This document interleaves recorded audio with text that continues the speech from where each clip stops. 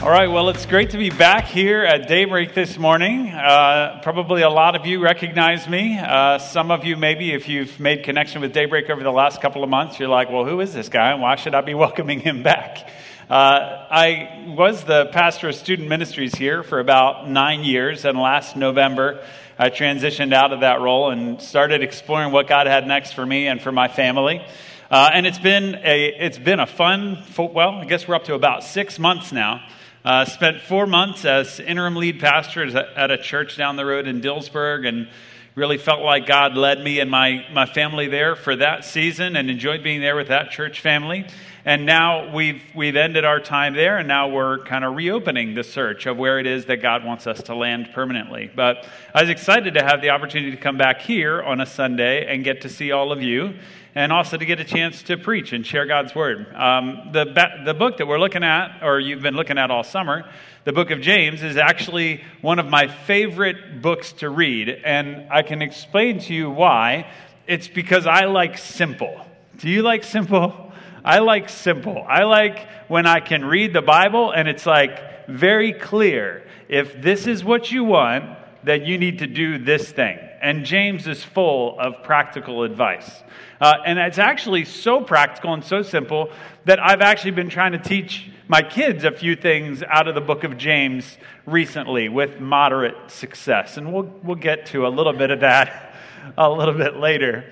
But yeah, the book of James is an exciting one because it's filled with so much good stuff that you can apply right away to your life. So when you came in this morning, I don't really know, standing up here, exactly where you are at in your pursuit of God or your pursuit of a relationship with Him. But I can assure you that if you allow God to speak to you this morning, there is going to be something practical that you can take hold of, and you can give it a try as you walk out of this building today. We're going to be talking about the power of prayer. Now, prayer is very powerful. Sometimes it doesn't feel as powerful as we want it to, because we pray and we ask God for something, and then He doesn't do it exactly the way we thought He was going to. And then we start to think, well, maybe prayer's not really that powerful after all. I know I've felt that way sometimes. Our current situation, I've been praying for a good while now. If we talk about the time while I was here at Daybreak and then the last 6 months, it's been, a year and a half that I've been praying, asking God, give me clear direction. Show me how you want to move in power in my life, how you want to use me and use my family. And we're still waiting for clear direction. And that can be a little frustrating. And there have been times where I've had those honest prayers with God where I've said, God, what's going on? I'm praying and I'm asking you to do your thing. And it's just not happening at the pace or the tempo that I was expecting it to. You also may have noticed that I've lost a significant amount of weight since the last time that I was here. And also, I'm now wearing this fancy fitness band instead of a watch. Well, it's actually a watch, too. I feel very, athletic because there's a thing there, and it tells me I take a bunch of steps. When did that become the signature for you're healthy? You took a lot of steps today, Matt. We're so proud of you. But yeah, I got the new watch. I even have a new hairstyle. I got the beard. I used to have the goatee. So you're looking at me and you're probably thinking, yep, this guy's going through a midlife crisis. And yes, that's exactly what's happening. This is what a midlife crisis looks like when you are poor, right? There's no new car. There's no vacations to Italy. There's just, pants that didn't used to fit me now, and I have a fancy watch. That's the midlife crisis for a poor person. And a lot of people have been asking me, I'm not even on a diet. I just can't afford to eat. So I'm hoping someday to have a meal again. So I'm praying and I'm asking God for direction, and some of the prayers have been answered, and I'm excited for the way God is answering those, but some of them I'm still asking, God, when are you going to answer that prayer? When are you going to give me clear direction? And I don't know what it is that you've been praying for, but maybe you've been praying for a while, maybe even longer than I have been for direction. Maybe you've been praying for somebody that's sick or that's hurting. Maybe you've been praying a prayer for yourself that you've really been struggling and you need God to show up in a powerful way. And you're getting a little frustrated because you feel like, I believe that prayer is powerful, but right now God's not showing me his power through my prayers. So what's going on? And sometimes as a result of that, we start feeling powerless, and our enemy preys on this. He sees that we feel powerless, and he doubles down on that. Our sinful nature whispers to us that we are indeed powerless. And we start to hear this message that, well, because God's not moving, then there's no sense in you continuing to pray. Because you're praying and nothing's happening, so why continue praying? And so where we were passionately praying, now we're kind of praying, and then maybe eventually the prayers just kind of taper off because we just figure God's not listening. Our prayers become powerless when we stop having faith that God can and will and is already moving on our behalf. So how do we move on from this place? I mean, how do we pray in a way that is powerful and effective, even when our requests aren't being met exactly the way we thought they were going to be? I think that James 5, verses 13 through 18, it gives us some really good insight as to how powerful prayer truly works. You got to hear that read as we went through the sermon intro there, but we're going to spend our time in that passage and kind of dig in a little bit deeper there today. And my hope is that you're going to walk out of this building with a hope and an expectation that your prayers are powerful and that God is going to move on your behalf. And in fact, already is working, even though you can't quite see the evidence of it yet. My hope is that you'll feel inspired to ask God for incredible things. Ask God for things that only he can do. Allow him to change your heart to be more like his. And my hope is that you'll take one step closer to being more reliant on him as opposed to being less reliant. Take one step away from trying to solve the problems on your own and take one step closer to saying, God, I'm just going to rely on you completely. I'm essentially asking you to choose this, prayerfulness, over that, powerlessness. And I want to pray with you. So let's pray together. God, I love you. And I'm thankful to have the chance to be here this morning with my church family. And I thank you for all of the people that are gathered here today. And I know that one of the things that I know that you appreciate is when we can be authentic with you in prayer. And so I know maybe there's going to be a few here today that the result of having heard this message and having thought through this passage on prayer out of the book of James is that we are going to have some really open and honest and authentic conversations with you. And maybe some of those conversations, some of those prayers are going to happen here in this building this morning. So Lord, when we have those conversations, I know, Lord, you're going to respond in love. You will show us grace. There is nothing that you can't handle that we can throw at you. So Lord, be with us this morning. Open our hearts to what it is that you have to say to us and speak your words through me, even when I make mistakes with my words. I love you. It's in your name we pray. Amen. All right. So James 5, 13 to 18 essentially is telling us this. Whatever happens in your life, the answer is prayer. The answer is intimacy with God. So if life is going good, if you're happy, then pray. If you're struggling, then pray. If you're sick, then gather the elders of the church together and pray. And when you offer up that prayer in faith, the sick person will be made well. Sins will be forgiven. Just pray, pray, pray. Make connection with God on a daily basis through intimacy and prayer. That's what the scripture says in James chapter 5, verses 13 through 18, is that always the response needs to be prayer. Is any one of you in trouble? He should pray. Is any one of you happy? Let him sing songs of praise. That's just prayer in singing. Is any one of you sick? He should call the elders of the church to pray over him and anoint him with oil in the name of the Lord. But the problem with this is that we're such independent people, aren't we? We want to pray and ask God to help, but we also kind of want to figure it out ourselves. And some of us struggle with this more than others. I can already see this with my kids. We have 4, our youngest of which is 2, and he's going into preschool in the fall, which you might have already figured out what that means for our family right now, is that we are potty training him. And it is awful. It is terrible. I prayed, God, just help him know how to do it so we don't have to go through this process. But we're going through the process, and the other day, he came running into the room, nothing on the lower half. So excited. Dad, I pooped. And I was concerned that there were no words that came after. There was no in the potty. There was just, I did it. But I wasn't sure it was in the potty. I said, that's great, buddy. Did you do it in the potty? And he just smiled. And right away, I knew. And sure enough, I came around into the family room, and that is where the deposit had been made. That did not work out the way I had intended. You see, I went into that morning, my wife was working, and I thought, okay, we're going to kick this up a notch. I'm going to tell my son, you can do this on your own. When you need to go, you just go. You be independent. You know where your body needs to go. And he did it right on the carpet. Right? I thought his independence was the most important thing, but actually he needed a little bit more instruction before he could really follow through in the way that is most effective and requires the least cleanup.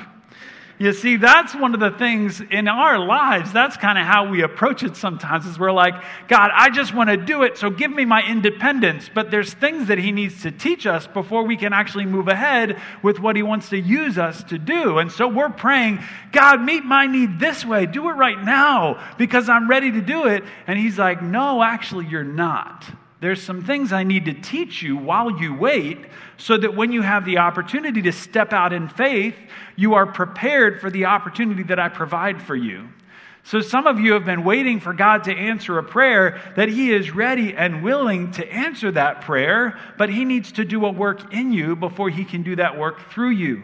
There is something that he needs to teach you in this season so that when the opportunity comes to step out in faith, you're capable of doing it, that you can give him the glory for that thing happening.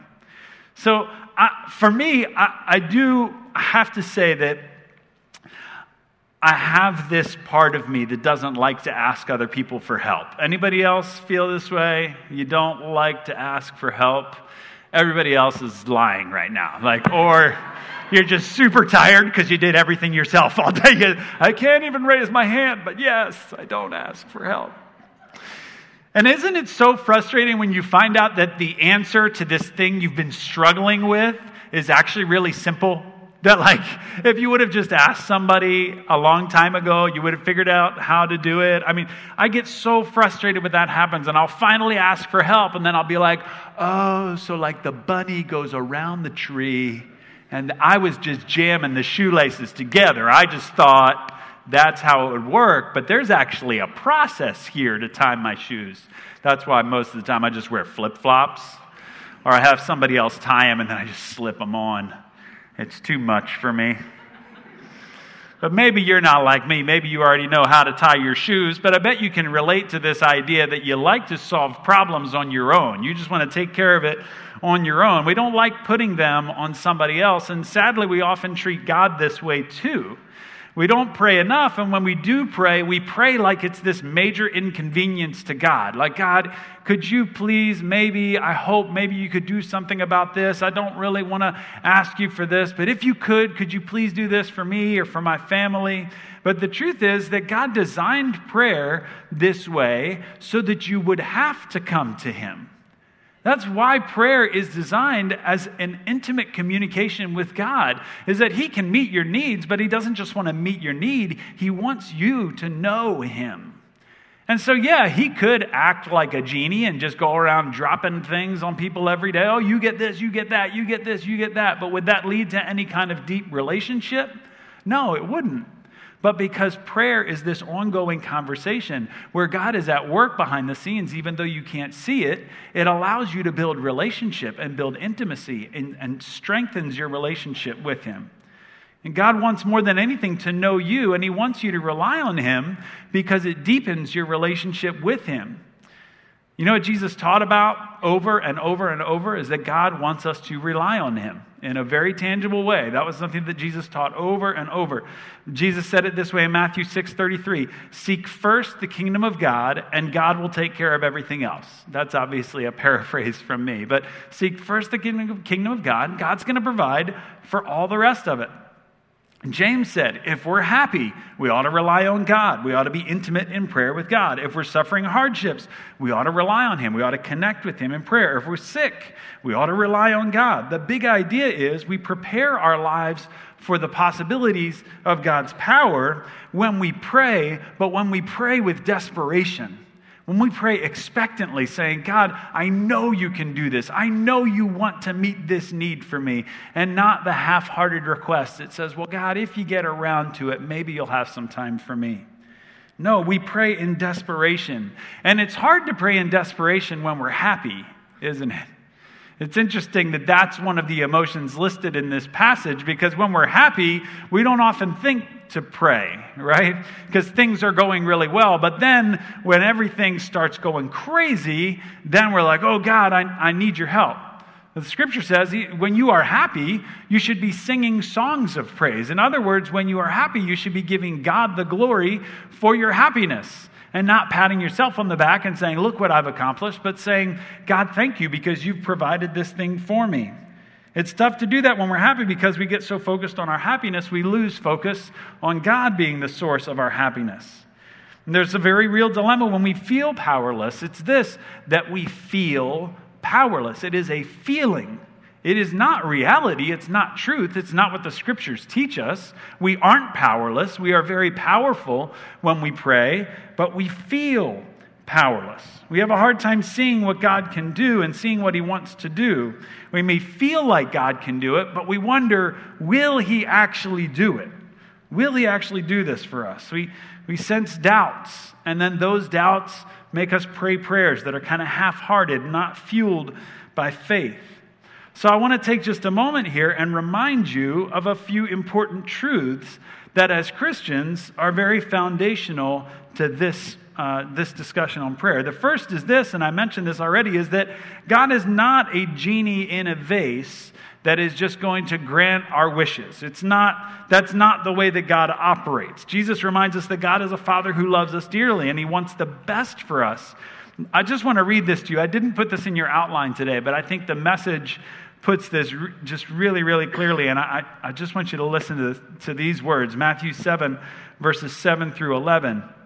It says this, don't bargain with God, be direct. Ask for what you need. This isn't a cat and mouse hide and seek game we're in. If your child asks for bread, do you trick him with sawdust? If he asks for fish, do you scare him with a live snake on his plate? As bad as you are, you wouldn't think of such a thing. You're at least decent to your own children, so don't you think the God who conceived you in love will be even better? So He does want to give us good gifts, but He gives us good gifts when we come to Him with the right perspective. So God's not a genie in a vase that we just go to and on a whim say, hey, God, could you meet this need for me? But we build intimacy with Him over time, and He is happy to meet the needs of the children that He loves. Number two, miracles are not the result of the words that we use. Sometimes you might get this impression that if you pray a certain way, or maybe there's a certain prayer that you have to pray a certain number of times, that is not the solution to getting God to move in your life. It's not that it has to be this specific set of words. What God's interested in is what's happening in your heart. Are you building intimacy with Him? You know who worries about what words we use to make miracles happen? Magicians, right? It's like this specific, you got to say these words and then this thing happens. But that's not what this is about. This is not magic. Magic pales in comparison to the power that we're talking about here. The God of the universe wants to meet your needs. What we have in a relationship with Jesus is much more powerful than any of that. And if you want to look this up a little bit later, you can look in Matthew 6, 5 through 8, where Jesus reminds us that our heart is so much more important than our words. It's not about the words that we say. It's about the condition of our heart when we come to ask Him. I mean, you guys know what it's like to ask for something in prayer where your attitude just isn't right. No, God, I want you to do this thing for me. I know we're not really close and we haven't talked much lately and I've kind of just been doing my own thing. But if you could give me this new job, that would be awesome, right? Like we don't have the right attitude when we come to Him. We just haven't talked to Him for a while. We think, I'm going to go back and see the genie again and he can just give me the thing that I need. But that's not the way that it works.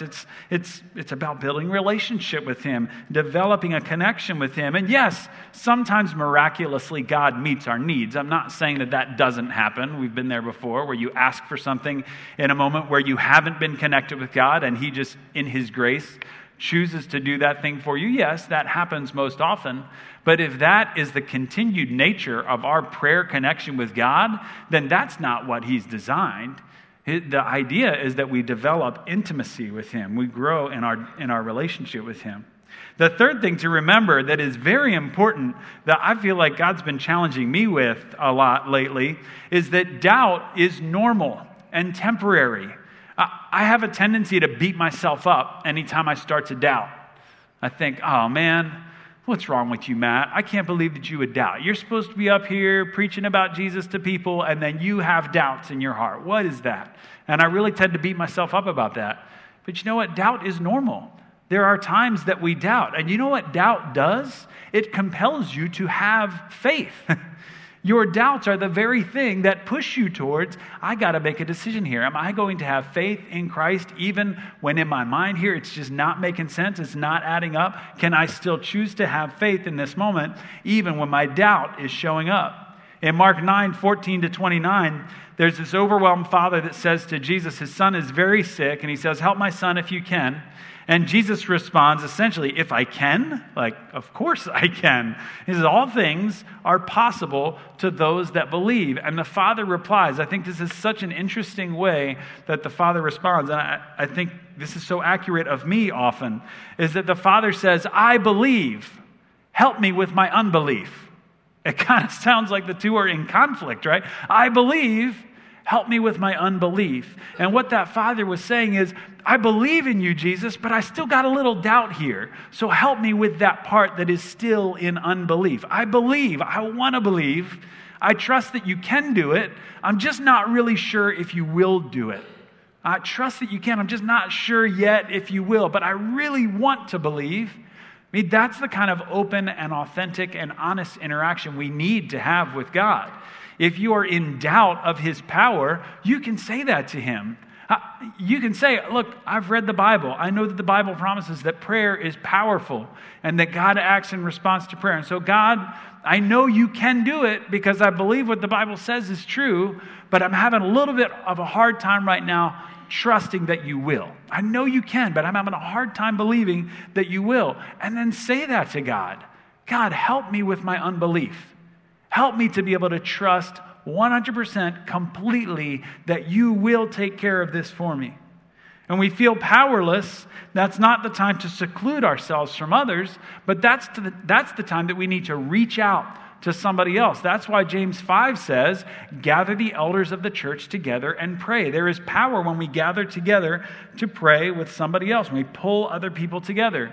Almost every miracle that I've witnessed as a follower of Jesus was not because somebody isolated themselves from everybody else, but they came together with a group of people, and that group of people prayed for them, and then we saw God move in a powerful way. They were willing to come to others. They were willing to go and say, I just need somebody else to pray with me. Because when we feel powerless, that is a great time to go to somebody else and say, hey, I'm trying to believe this, but I'm struggling with my unbelief. I'm asking God to help me with my unbelief. Would you help me too? Would you have faith right now that God's going to do something in my life when I'm struggling to have the faith to believe it? You see, prayer invites God's power when we feel powerless. And sometimes if you feel powerless on your own, the next step for you is invite somebody else into this process. Allow somebody else to pray for you that is willing to pray with power on your behalf. You see, prayers become powerful when we know what we want. It's this marriage of two things. When we know what we want, but then we also know what God can do. We can come to him knowing what we want, but maybe we don't trust that he can actually do it. But when those two things come together, when we know what we want and we know what God can do, that's the place that we start.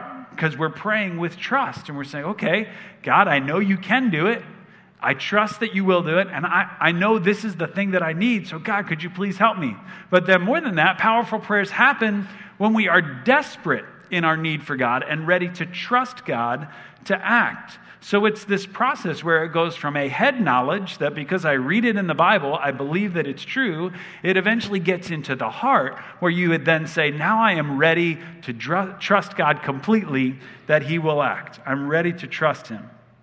Verse 15 says, the prayer offered in faith will make the sick person well. The Lord will raise him up. If he has sinned, he will be forgiven.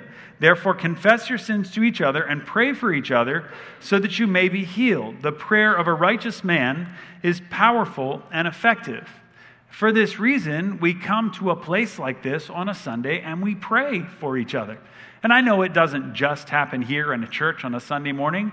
There's probably many times through the week that you connect with other people that pray with you, and they're willing to pray prayers of power for you and over you, that God would move in a special way when you feel powerless. There's something valuable to that, coming together as a community. James says that powerful prayers come from people whose hearts are aligned with God. The word there that's used is righteous. The prayer of a righteous man is powerful and effective. Now, if you're not careful, you might read that and you might be like, oh, that's the problem. He's totally not righteous. Right? Like, I got this guy praying for me, but I know he's making mistakes. He's not righteous. That's why the prayer isn't working. It's not powerful and effective because my friend isn't righteous enough. Or we pray for somebody else and we're like, well, I really wish that my prayer was powerful and effective, but it's obviously not because I'm not righteous. Because we see righteous and we kind of define it according to today's terms. We think that righteous means I am completely without sin, without error, I am perfected. But the way that that word righteous was actually used and the way that that is more accurately defined, it's not this idea of purity and perfection, that there is never a mistake made. But what the definition of a righteous person is it's someone that has had an interaction with God, that has invited Jesus to lead them, and they have now been set apart to live their life differently and honor God with the way that they live. Those are the key words, that you are set apart. When you are righteous, you are set apart for a divine purpose, that God has a hold of your heart and he's leading you in a direction. It doesn't mean that you got it all right and you figured it all out. It just means that your heart is in the right place. It's aligned with God's plan for your life.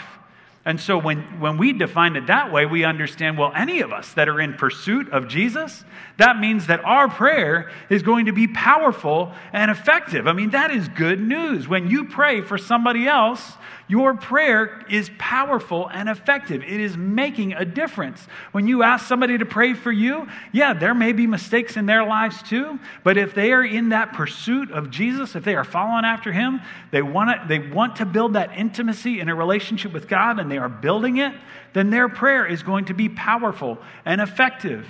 That's what the scripture tells us, is that when we allow someone that is set apart, someone that has said, Jesus, I want you to lead my life, that prayer is powerful and effective. James says that powerful prayers produce wonderful results. And that's the result of people who are intimately in tune with his Holy Spirit, always trying to find his direction for what's next. Now, if that's the case, I just told you that the prayer of a righteous person, the prayer of someone that's set apart, somebody that's pursuing God, their prayers are going to be powerful and effective. So if that's true, then we ask the question, well, how come it doesn't always happen? Like, I have people that I believe absolutely are intimately connected with God, and they are praying for me, but I'm failing to see any power. I'm failing to see any effectiveness. I'm not seeing the difference that I was expecting. If a righteous person, somebody that's set apart, is praying for me, then God is supposed to do what we're asking him to do, right? Well, sometimes it's simply a matter of timing. You're asking God for something, you're asking for it now, but he knows that the better timing is for you to receive it a little bit later. And sometimes we're just not on the same page with him now. We're praying right now. We're asking him to meet our need right now. But God is saying, just wait. Be patient. Like I said at the beginning of the message, maybe he has something to do in you before he can actually do that thing for you. It's a matter of his timing. Sometimes God is working and you just can't see the evidence yet. He's working in a way that you can't see it. Maybe he's answering the prayer in a way that you didn't expect. Sometimes his answer to our request is no. Sometimes he closes a door where we're asking for the door to be opened, and it only comes that later down the road we can see, oh, Now I get it. Thank God that he didn't lead me down that road, that he didn't let me make that decision to go down that road. He said no at that time, and because he said no, now I can see God's hand in all of this. Sometimes we're kind of getting our signals crossed there. But I have to say that there are also times when we are the ones holding it up. And let me explain what I mean. Scripture tells us that when we have wavering faith, that we're like a wave tossed by the ocean. When we ask for something, we don't really ask and expect it to happen. We ask, but we doubt, and because we doubt, we don't really think that it's actually going to happen. And sometimes our doubt, when we let our faith waver, God won't meet the thing that we are asking him to meet because our doubt is preventing it. When we are unwilling to take God at his word, when we say on the surface, yeah, I believe God can do it, but then in our thought life and in our intimate connection with him, we don't really truly believe that he can, then that prevents God from being able to do the work that he wants to do. When we embrace the doubt, and instead of saying, okay, I'm going to let this doubt in, but then I'm going to trust God, I'm going to work my way through it, when we let that doubt just sit there and consume us and consume our thought process, it limits God from being able to do the work that he wants to do because our doubt tosses us around like a wave in the ocean. This is a big part of Jesus' message, and his mission, according to John 1, is that when we believe that Jesus was God's Son and receive him into our life, we become loved sons and daughters of God, and he has promised to take care of us so we can trust him. When we don't trust him, then that limits his ability to move in power in our lives. There were cities that Jesus went into that he wanted to do miracles. He wanted to do work there, but there was just no faith to be found. There was no one there that trusted that God could actually do what he needed to do. There are places that happened, that he couldn't work. Another one is unconfessed sin, that when we're unsure of our status and our relationship with God, that sometimes that limits the ability for God to move. But when we confess our sins, when we repent, we become truly sorry for not trusting in God alone, that honesty restores our relationship. It builds intimacy again, and it opens our heart to his power. You see, God can do anything, anytime, any way that he wants. And we just have to trust that he is working even when we can't see the evidence. According to one ancient prophet, he said it this way: the eyes of the Lord search the whole earth in order to strengthen those whose hearts are fully committed to him. He wants to pour his power into the lives of the people who love him and have a heart like his. So God says, go ahead and ask me. Nothing is too big for me. In fact, we should regularly pray prayers that are so audacious that only God could accomplish them. I love the way Mark Batterson, pastor and author, says it. He says, if your dream doesn't scare you, it's not big enough. If your dream doesn't scare you, it's not big enough, because God wants to move in power in your life. He wants to do audacious things, but if you're just going to take the credit for it, then that's not the dream that God has designed for you. He wants to accomplish things that when he does that in your life, people will look and go, there is no explanation for that other than God did a miracle in that person's life. So pray for big things, pray for God-sized things, and then trust him to do it. Because everyone I know that has chosen to follow Jesus has said to me in one form or another that there was a point in their journey with Jesus that they discovered this, that life without God is just too big to be handled. But life with God's power can change the world. We know this. If we've been exploring a relationship with God and we've been building intimacy with him, there have been moments. There are crisis moments where you know you cannot do it on your own and you have to ask for his power. You know, having 4 kids has a way of making life feel too big to handle. And recently I've been trying to help all of us, including me, deal with our anger a little bit better. We tend to yell when we don't need to yell. And so I'm trying to figure out some good tactics to help all of us get a little bit better. I mean, before kids, I didn't know I had anger issues. Is that a reality for any other parents in the room, or is that just me? I was so easygoing, and now I get angry, the kids do something, I'm like, oh, I'm so mad. One morning, very recently, this past week, I was having a particularly frustrating morning, and I could feel that warmth rising up my neck. Parents, you know what I'm talking about. It's just like the constant bickering, and it's just, you can feel it rising. You're like, when is this going to reach max capacity? And the anger was beginning to show up on my face, and right when I was about to unleash the fury, My 2-year-old, who I had no idea had even learned any of this that I've been trying to teach the kids, he looks at me and with a straight face, he says, Dad, remember, be slow to speak. I just turned and I looked at him. I'm just staring at him like, I don't even know what to do. Stop speaking God's truth to me. I'm very angry. And then, it was like he paused for dramatic effect. A few seconds later, and he starts nodding his head at me. You know how parents, we do that to them? He starts nodding his head. And he says, and be slow to become angry.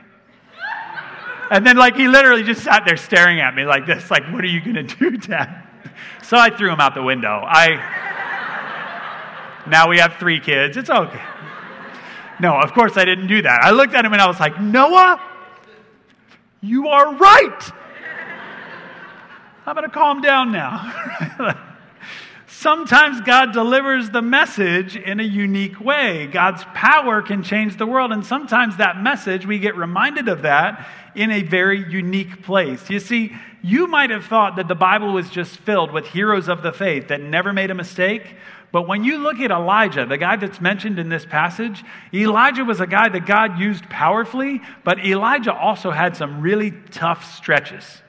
Right after Elijah had this huge interaction with the prophets of Baal, he's up on top of a mountain, and God literally calls down fire from heaven and burns up the altar in front of him. So Elijah's used for this incredible, incredible work.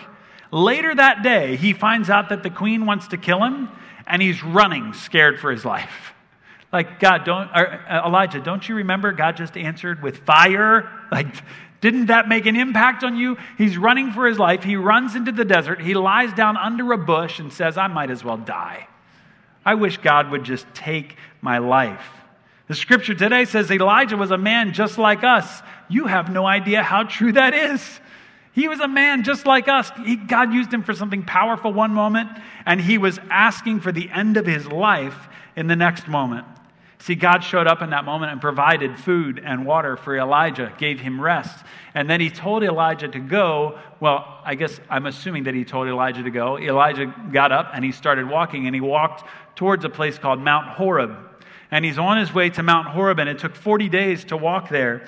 And when he got to Horeb, he did the only thing he could think to do. He went inside a cave in the mountain of God, and he waited for God to speak. But then God did in an unexpected way. You see, there was a great wind, but the Lord wasn't in the wind.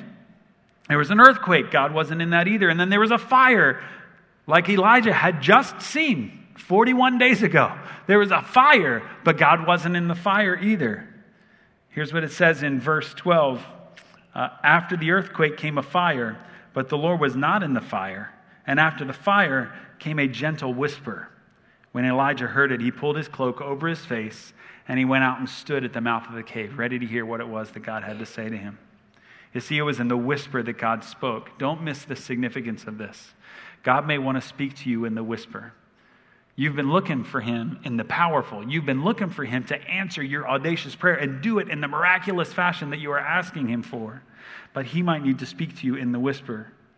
See, in the Psalms, we see God speak through earthquakes. In the New Testament, we see him speak through wind. In the Old Testament, we saw him speak through fire. But in this moment, God chose to speak in a gentle whisper. Why did he do that? Because he knew that was the way that Elijah needed to hear it. That the only way he could get through to Elijah in that moment was for him to be intimate, to make that deep connection with him. The Hebrew for whisper is the word demama, or silence. It's the idea of an intimacy that is so close that the vocal cords are not even necessary. They're not even used. It is that quiet. It's in that moment God could see that Elijah was at his breaking point. Justified or not, he wanted his life to end. He had no more strength in him, and God showed up in the whisper. He came in the whisper, in the quiet. God the Father came in the deepest form of intimacy with his servant Elijah and restored his faith. You see, God wants you to know him this intimately also. There may be times where he speaks to you or through you in powerful ways, but today might just be the whisper. That might be the way that he needs to speak to you. We're going to have, in just a few moments, we're going to pray. We're going to invite you guys to come up front. and pray with some of the leaders with some of the prayer partners from our church. But before we do that, I want to make sure you understand this, is that God knows if you are feeling powerless this morning. It's not a surprise to him. And if you are feeling powerless, he wants to speak to you in the whisper. You may need to hear the gentle caress of his voice speaking to you this morning. You may need the Holy Spirit to show up and talk to you in a way that you haven't heard very recently. He wants to speak encouragement to you. He wants to give you a fresh start. And he wants to give you hope to believe that he is actually actively working on your behalf in those things that you've been bringing to him. Let's pray together. God, I love you. And I come to you honestly, authentically this morning, and I ask you that you would answer some of the prayers that I have, that you would provide direction where we haven't found direction yet, that you would give guidance where we're still seeking it. And for any other person that's here this morning that needs that guidance, needs that direction, I know, Lord, that you are ready to give it. I know you want to speak through the whisper here this morning. It's in your name that we pray together. Amen.